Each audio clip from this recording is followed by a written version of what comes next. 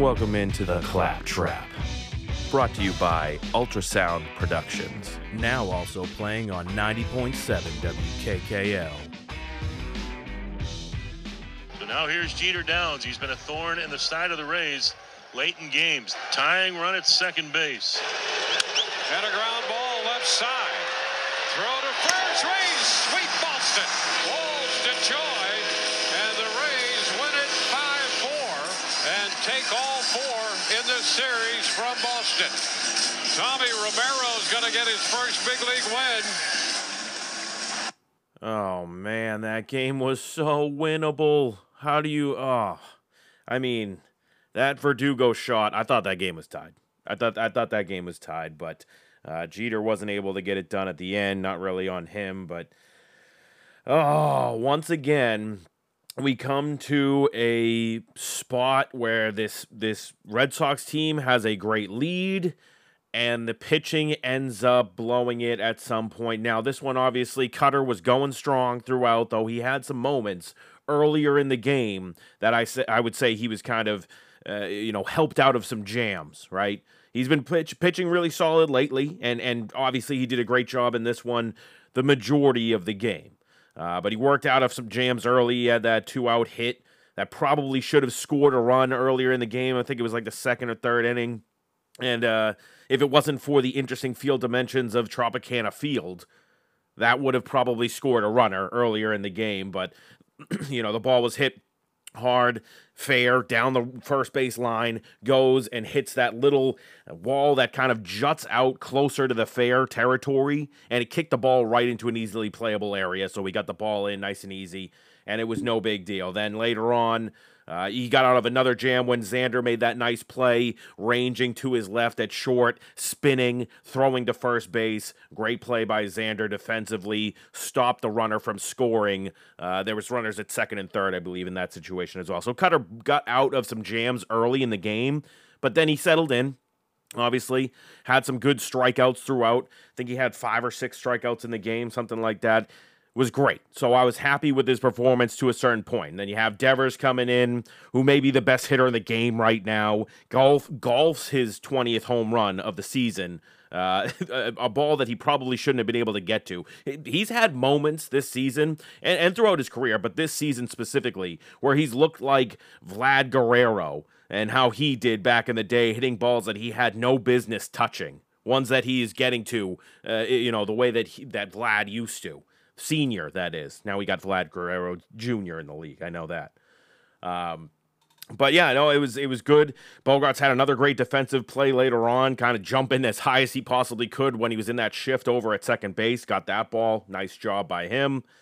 But once again, we're going to end up having to come back to the pitching and how that was the major factor at the end of the day. Yeah, it's great to see my guy Jarren Duran able to get this team able to play some more small ball at times. Though, we love the long ball here, obviously. Duran hitting through that shift, then he steals second base. Devers grounds out to move into third base, and then he scores on a wild pitch in that inning. Great job by him getting that second run for the team, manufacturing it basically on his own. Then you got Xander hit the double, getting you to the 3-0 lead, and Crawford was still dealing at that time. But then you bring him back out for the 7th inning.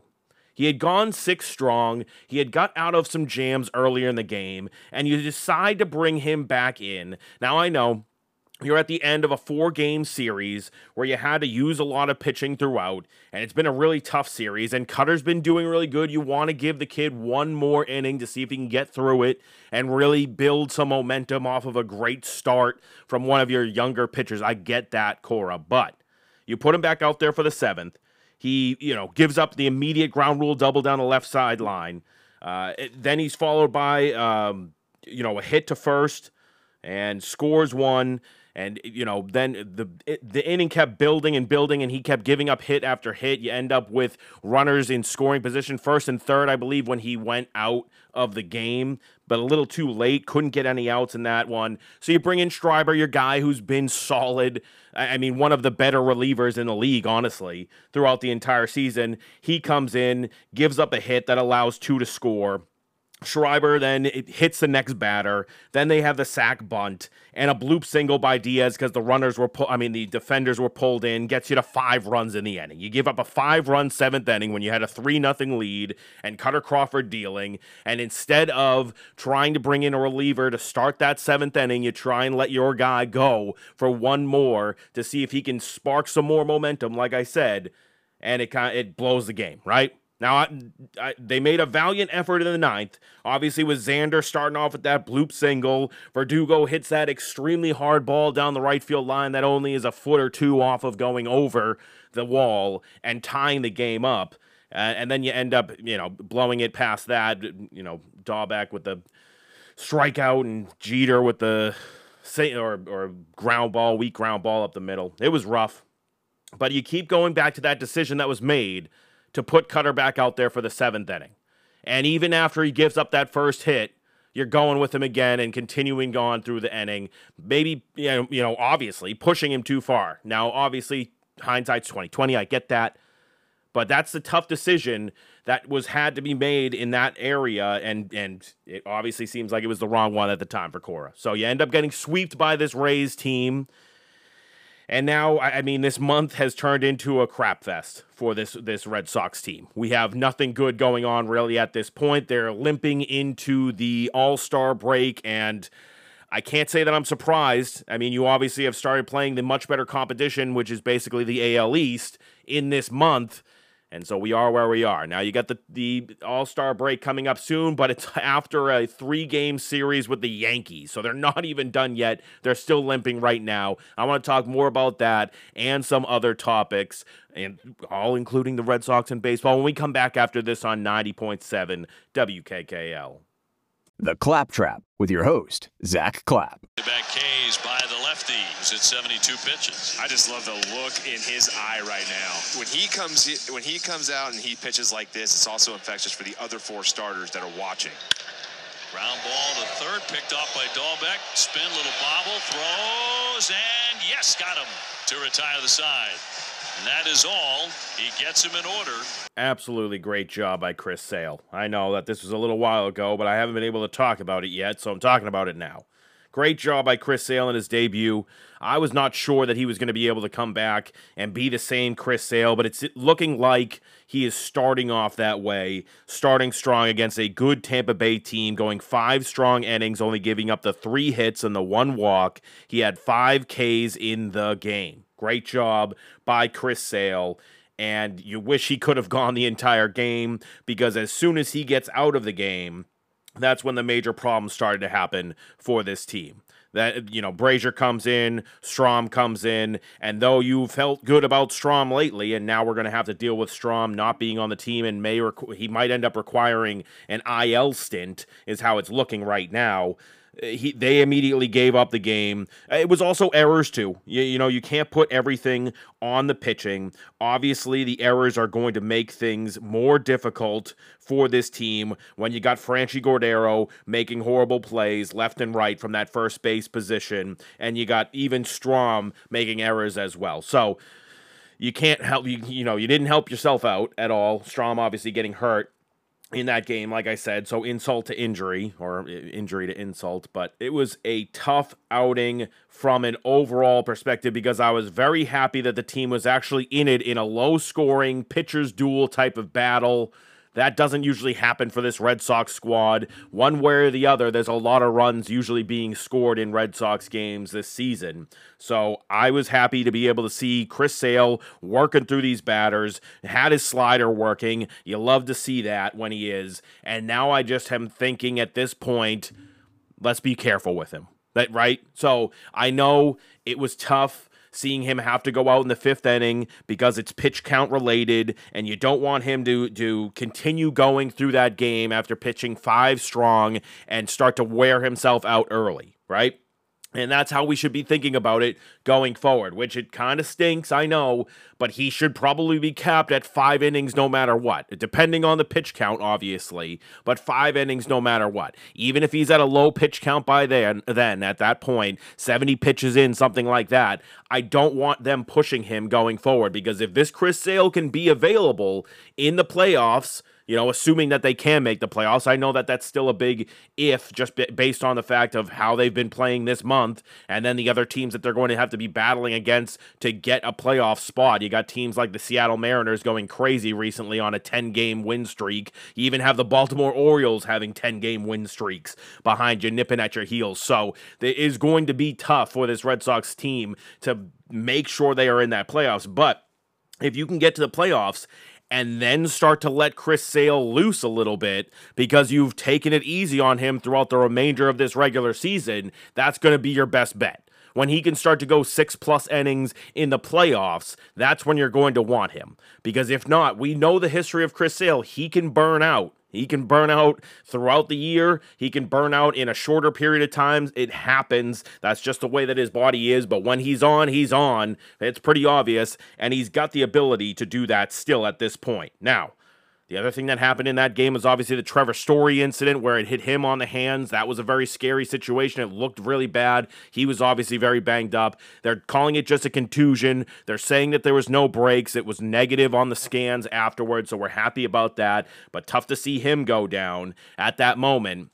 And we all wanted, or at least I did. I don't know about anybody else, how anybody else felt about Jeter Downs, but the guy's got such a great name. You wanted Jeter Downs to be good, and obviously in that at-bat, too, when he came in that game, immediately gets the bloop single hit, and you're hoping that he can, keep pulling that off, play some good defense at second or up to the middle of the infield if he can, and continue to be a little bit of a boost off the bench at points or while Trevor Story is down. Don't have a ton of faith, though. Just love the name. But it's a question mark that now you have no Trevor Story in right now. You've now lost 4 straight games to the Tampa Bay Rays, and you're about to go on a 3-game road series before the All-Star break with the Yankees. So you need to show a good showing against this Yankees squad now away after just playing a series against them that you were just able to split that series 2-2 after some real tough showings,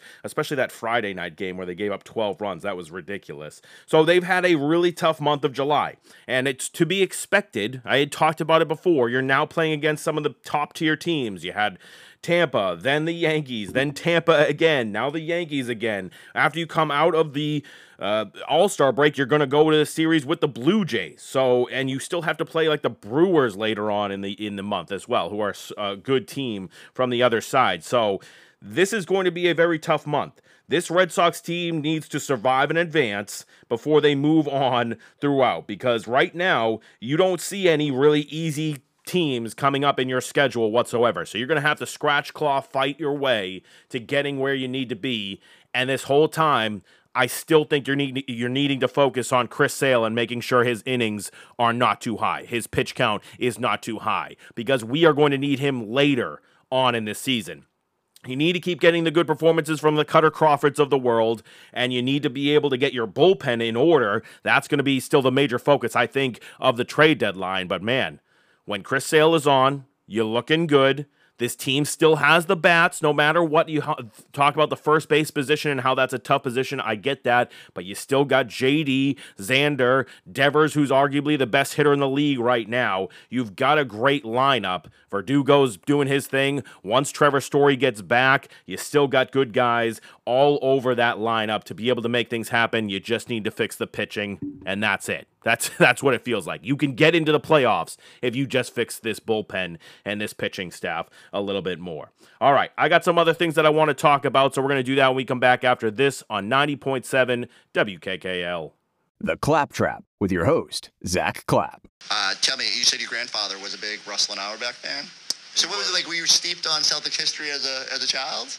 I was steeped on Bill Russell and Auerbach history. Not as much Larry Bird, but of course I knew about the legend. But my grandfather adored the Celtics, and I heard a lot about them.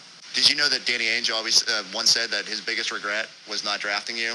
I've heard that. Sort of through the grapevine, but. I'm here now, so it all works out full circle. Full circle, all comes around. He's a Boston Celtic now. We're talking about Malcolm Brogdon. That was the interview he just did for NBC Sports, and he is saying all the right things. Somebody told him the playbook.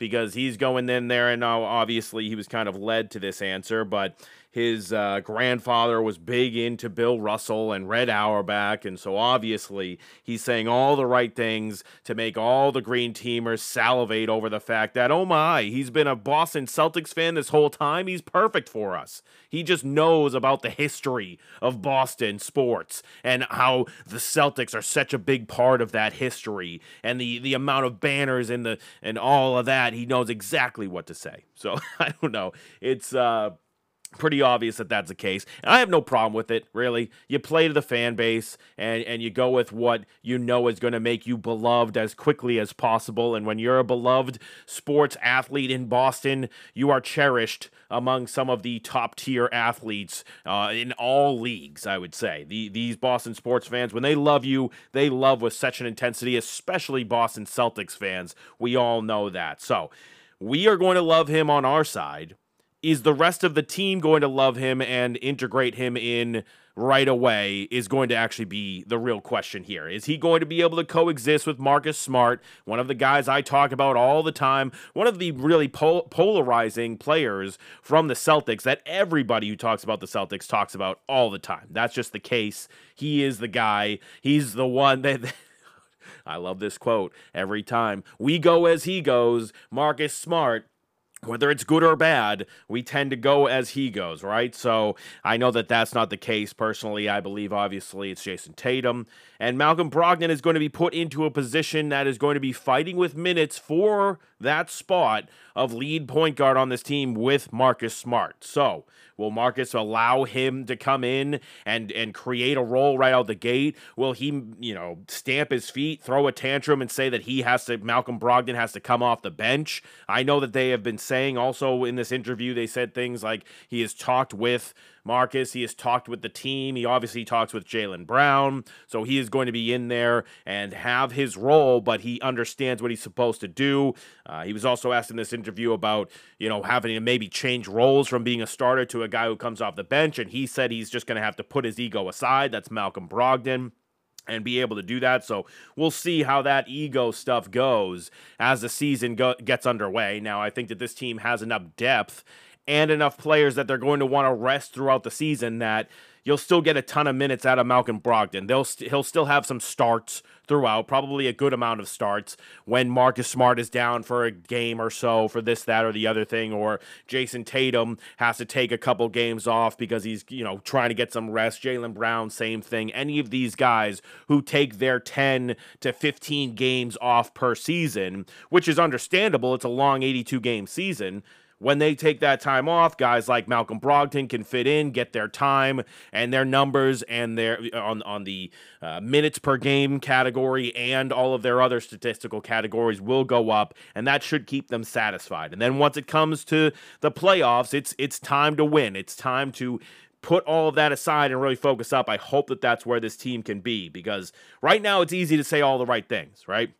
We're in the offseason. We're taking a little bit of a break. We'll be back soon enough. Right now, it's easy to say all of the right things, but can you do it when you actually have to play together is going to be the major question that we should be asking ourselves. Is this team going to gel well? Because on paper, it seems great. Brogdon's going to be a great defender, be able to work in that system just like we want them to. We want them to be good defensively, but he can score. He can be a 20 to 25 point a game type of guy. He could also give you 30-plus minutes in a game if you need him to and be legit. He's also a good passer, a decent rebounder. This guy can do a little bit of everything. He's proven that over time. Now, he has also proven that he can kind of get a little bit of that ego that he said he's going to have to put aside, and he's done it in Indiana with the Pacers. He did it in Milwaukee with the Bucks. He wanted more of a role, and so will that come and rear its ugly head once again in this situation here with this Celtics team?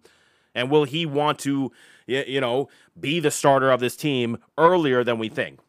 Or will he be able to do it a whole year of not caring and kind of deferring and allowing Marcus Smart to be Marcus once again and think he's a part of the big three and all that kind of stuff? How is that going to go? Because on paper, if you take all the emotions out of it, if you take all the egos out of it, this team should be great and should be probably the odds-on favorite to win the Eastern Conference at this point. If we have everybody hitting on all cylinders once again, this team is going to be really hard to beat. I'm not going to rule out the Bucks or, some of these other teams. There'll probably be one other team that's going to jump up in there. I'm always afraid of the Miami Heat. You never know what could happen with them.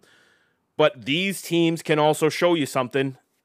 This Celtics team should be the best. They should be the ones that are considered the best going in. You also added a guy like Gallinari, who is going to be good off the bench as well. So you added the bench scoring that you needed last year or in this last season.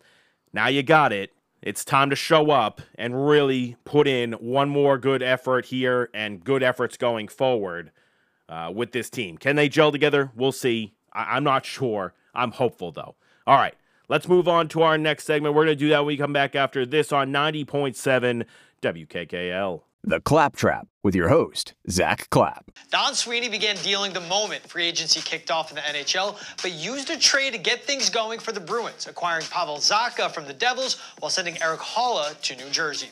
The 25-year-old Zacha scored 15 goals while adding 21 assists in 70 games for the Devils last season, while Erik Haula scored 18 goals for the Bees and had 1 year remaining on his contract. With the roster as it is now, Zacha slots in as a second-line center for the Bruins, but can also play left wing, which is big with Brad Marchand's health in question to start the season. Zacha is a solid top-six, two-way player for the Bruins, who also played with David Pastrnak for the Czech team in the World Junior Championships in 2014 and 2015. All right, so they made a move. They've made some other moves. They've signed some, AHL-type players, two-way type players. Don Sweeney's been making some moves here and there. They had their drafts where they had, I think, 2 or 3 centers in a row that they picked. They're obviously trying to focus on that for the future, but you bring in Pavel Zacha, who was a number 6, I believe, overall pick in the draft back in, a couple of years ago. I don't know how many years ago it was. I'm trying to remember, but for the New Jersey Devils, who have had players like Taylor Hall on there, who he, I believe, played with a little bit. So maybe it's a partial part of that that's going to be brought in, the New Jersey Devil connection. I'm not really sure about that. But in reality, you go and you get rid of Erik Haula, who is older and smaller. So we'll see how this goes. I mean, I guess if that's really the reasoning behind bringing in Zacha, or I guess it's because he was touted as a top-tier talent and just hasn't worked out for the team that he's played for. Maybe he can come to the Bruins like a Taylor Hall did and reignite his career in a way. But I think that you were getting the same type of production out of Zacha last year that you did out of Erik Haula. And I thought Haula worked really good with Taylor Hall and Pastrnak on that second line when they were put together. So I don't know. I mean, I get it. This guy can also play left wing, so he's got a little bit more versatility, I guess, than Haula, and he's bigger, right? 6'3", listed at 210. So he's going to have more size, which is going to be good for a Bruins team that you want to be able to have that size. But to me, I don't know. It feels like this move was so that it really signifies the fact that Bergeron and Krejci are both coming back, right? You go out there and you get rid of your second-line center because what? You know that Bergeron, who even though he recently was out on a podcast, I believe, or it was a radio show, a Canadian or a French-Canadian maybe, I don't know, podcast or show recently was asking him about coming back, and he was kind of non-committal, Bergeron was, about coming back to the Bruins, even though I had heard all these reports that he was in finalizing talks to create that one-year deal for him. So I don't know what that's all about. You also had Krejci, all up in the Boston business. You saw him all over social media hanging out with his kids. His family was in Boston. They were hanging out. So you thought that everything was going in that direction.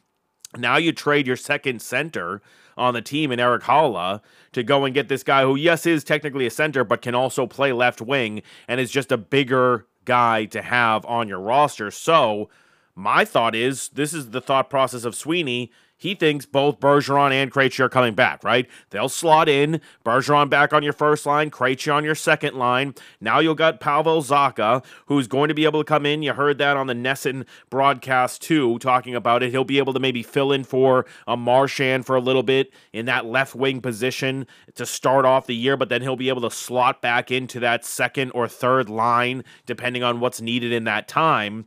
He's not really a top 6 guy at the moment, but he'll be able to help out your third line, whether he's playing center or left wing, and really start to continue your depth down the team. Because if it is that, either Krejci or Bergeron, you hope that both of them are coming, but Bergeron specifically more, just because we know that he's still got it at that NHL level. I guess you don't really know what Krejci has. So if one of the two is going to come in, you want it to be Bergeron, in my opinion. But if you're getting rid of Haula, unless you're thinking that maybe there's a chance that Krejci's not going to come in, so you go and you get Pavel Zacha, who what you hope can give you better production than what he did last year, because you're getting the same production you got from Haula, and Haula seemed to gel really well with his line mates. So I don't know why you'd shake it up unless you think that both players are coming back. That's all I keep going back to at this time. It's got to be that both Krejci and Bergeron are planning to come back. They feel pretty good about it. They have they feel like it's an 80% chance that they both get him back, or whatever it is that feels good enough to go and trade Erik Haula, who was solid for this team, I thought. And then you go out, you get a guy who's a little bigger, a guy who can slot in for some of your injured players that are going to be at the beginning of the season, and then slot back into a more depth role position in that maybe third line. It sounds great on paper, but is that really how things are going to work out? Because now I'm questioning it. Now I'm wondering what the heck the deal is. He better not be a replacement for that second line center spot only. That can't be the move, right? I also know that he's a restricted free agent, so I think that they still have to either qualify him and offer or give him a deal before they can keep him on the team. So I guess I shouldn't say it better not just be that he's a second line center substitute. It also better not be that they're just doing a salary dump here and getting rid of Haula, and then they're not even going to bring in Pavel Zacha. They're just going to let him go as a restricted to sign with somebody else. That would be horrible, right? Then I would absolutely hate the trade. So I don't know. It feels like Sweeney and Neely both know that you're getting both Bergeron and Krejci back. Pavel Zacha will be able to help out in the interim with the injuries and guys getting back up to speed. Then he'll be able to slot into a more depth position to make this team overall better. I'm hoping that that's the case, because otherwise it feels like a horrible move. And the draft picks didn't seem like they're going to help you anytime soon. So what are we doing right now? I don't know. Still a lot of questions for this Bruins, but we'll try and answer that the next time. That's going to do it for today's show. We'll be back again next week to talk all about the offseason and what's going on with that as we get closer and closer to the end of the summer, when we're going to have more Patriots conversations. We'll get back into Bruins and Celtics topics as well. We got the Red Sox for right now. We'll see how they do keep going forward. I'll be back again next week. Like I said, this will be up as a podcast wherever podcasts are found. I just appreciate anyone tuning in to listen on 90.7 WKKL. I hope you guys have a great weekend. Keep it here on 90.7 WKKL for more of the Capes Classic Alternative. See you later.